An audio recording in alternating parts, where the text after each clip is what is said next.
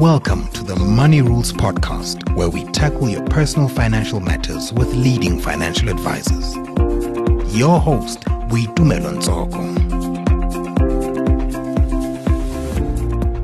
A new year often brings resolutions around how we can better our lives going forward, ranging from wanting to live a healthier lifestyle, exploring different career prospects, to even traveling more. One of the top resolutions for a lot of people is getting a better handle on our personal finances. Evidence of this is the numerous savings challenges that pop up on social media in January.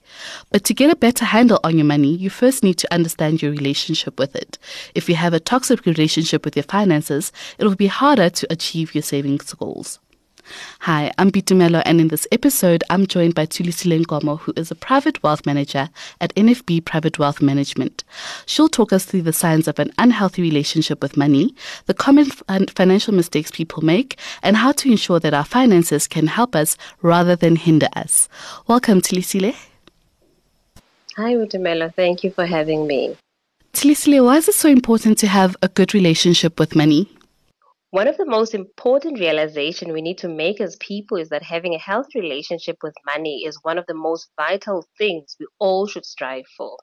How we interact with money determines our financial well-being, and our financial well-being spells the fate of a quality of our daily lives. There are certain habits which can either land us in debt or lead us into a financial success, and these are signs that can serve as indication of the type of relationship that we have with money. Our relationship that we have with money might be influenced by our upbringing or our culture.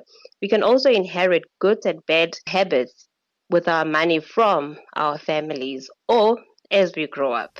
How do I identify if I currently have an unhealthy relationship with my finances?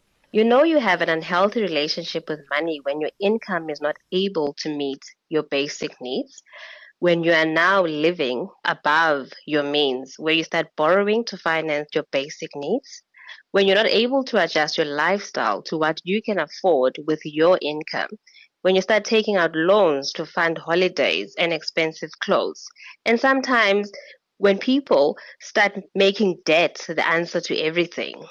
They become overly indebted and they're not able to service the monthly financial obligation. And at times, they tend to borrow from Peter to pay Paul. And at times, people feel guilty when they spend on themselves. And that should not be right, because you need to also be able to spend on yourself and not using spending as an emotional or becoming as an emotional spender. By that, I mean that using shopping as part of your therapy. So people should stay away from shopping when they're not in an emotionally good space. So it's important that people go to the shops for the right reasons, not to actually cure or as part of their therapy. And what are some of the common mistakes that keep people in an unhealthy relationship with money? They tend to compare themselves to others. You'd find at times when a friend buys a car, they also want to buy a better car so that their friends can see that they're doing well. Or if their friends' children go to expensive school, they feel that they're missing out and they should be taking their kids to those expensive schools. You need to always keep company of people who share the same financial values with you. Because if you don't, you'd find yourself spending a lot of money that you don't have just to please your friends. The one that I feel is important to actually most of South African is setting boundaries, especially when it comes to families. Sometimes our families can be our downfall when it comes to finances. We need to be able to say no to our families when they ask for money. We should not be financing our family's lifestyle just to show people that we've made it. We should all have a spending plan. So not having a spending plan is not good, because some people don't even know how much they spend on a monthly basis. You need to live for today and make sure you're taking care of tomorrow, because a lot of people, they live for today with the hope that tomorrow is going to take care of itself. So they need to look at saving for tomorrow, having emergency savings account, saving for the kids, and also for retirement. And then if I've just realized that I have an unhealthy relationship with my finances, how do I then improve this?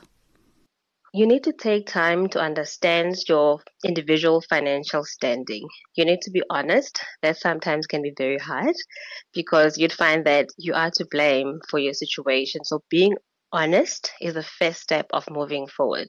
You need to identify your weaknesses and development areas. So if you feel you're struggling financially and you need someone to assist, you should not be scared to reach out to a professional who will help and guide you to assist you into a better financial well-being.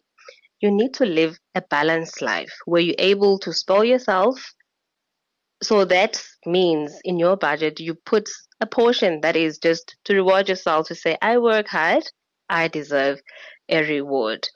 And not to assume that having more money will be an answer, because from time to time, people change jobs often because they feel they're not earning enough. Sometimes it might be true, but sometimes it goes back to how are you allocating those resources? So if you're able to allocate those resources, you'll be able to handle more money. And talking about money, having an honest conversation with your partner and your family about your financial standing is very important, and also communicate your goals with them to say, this is where I want to be, this is how I plan to do it. And those people can in turn help you in holding you accountable for what you said you want to achieve from a financial well-being. And now, if I've done the work, how do I then make sure that I don't slip back into my old habits? You need to make sure that you make this change a part of your life. Get your family involved in the journey. Reward yourself for every milestone that you achieve. Celebrate the big and small victories like paying off a credit card or paying off that loan. Take time to appreciate the journey. Look back to where you've come from to where you're going. You need to set realistic goals, because if you say that you want to pay off a loan but you don't have enough money, then it really does not make sense. So the goals need to be realistic. If you don't achieve the goals that you've set, you need to review what went wrong and what you can improve going forward.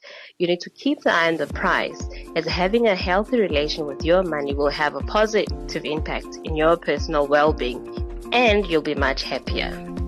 Thank you so much, Thulisile, for those valuable insights. That was Thulisile Nkomo, who is a private wealth manager at NFP Private Wealth Management. Thanks for listening to this episode of the Money Rules Podcast. To listen to more, go to moneyweb.co.za or the MoneyWeb app and follow MoneyWeb News for daily updates. Money Rules. MoneyWeb, your trusted source for business and investment insights.